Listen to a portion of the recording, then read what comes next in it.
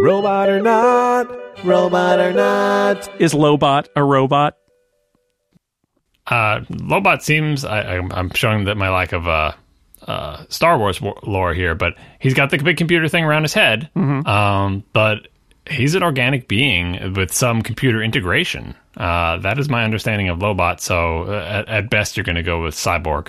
I don't even know if it goes to Cyborg, because I don't know the interface between the head and the big metal thing. Is it just kind of put on like a visor, or is it integrated and you can't pull it out because it's like, you know... I think it's integrated. I think in the lore, and also what Wikipedia tells us, that his brain was actually connected to Cloud City's central computer. So then that would make him a cyborg. Yep. So it's kind of a misnomer. He should be Loborg. No, it's not robot, it's Lobot. Lobot is entirely different. You change one letter, the entire meaning of the word is different. All right, I guess. Robot or not.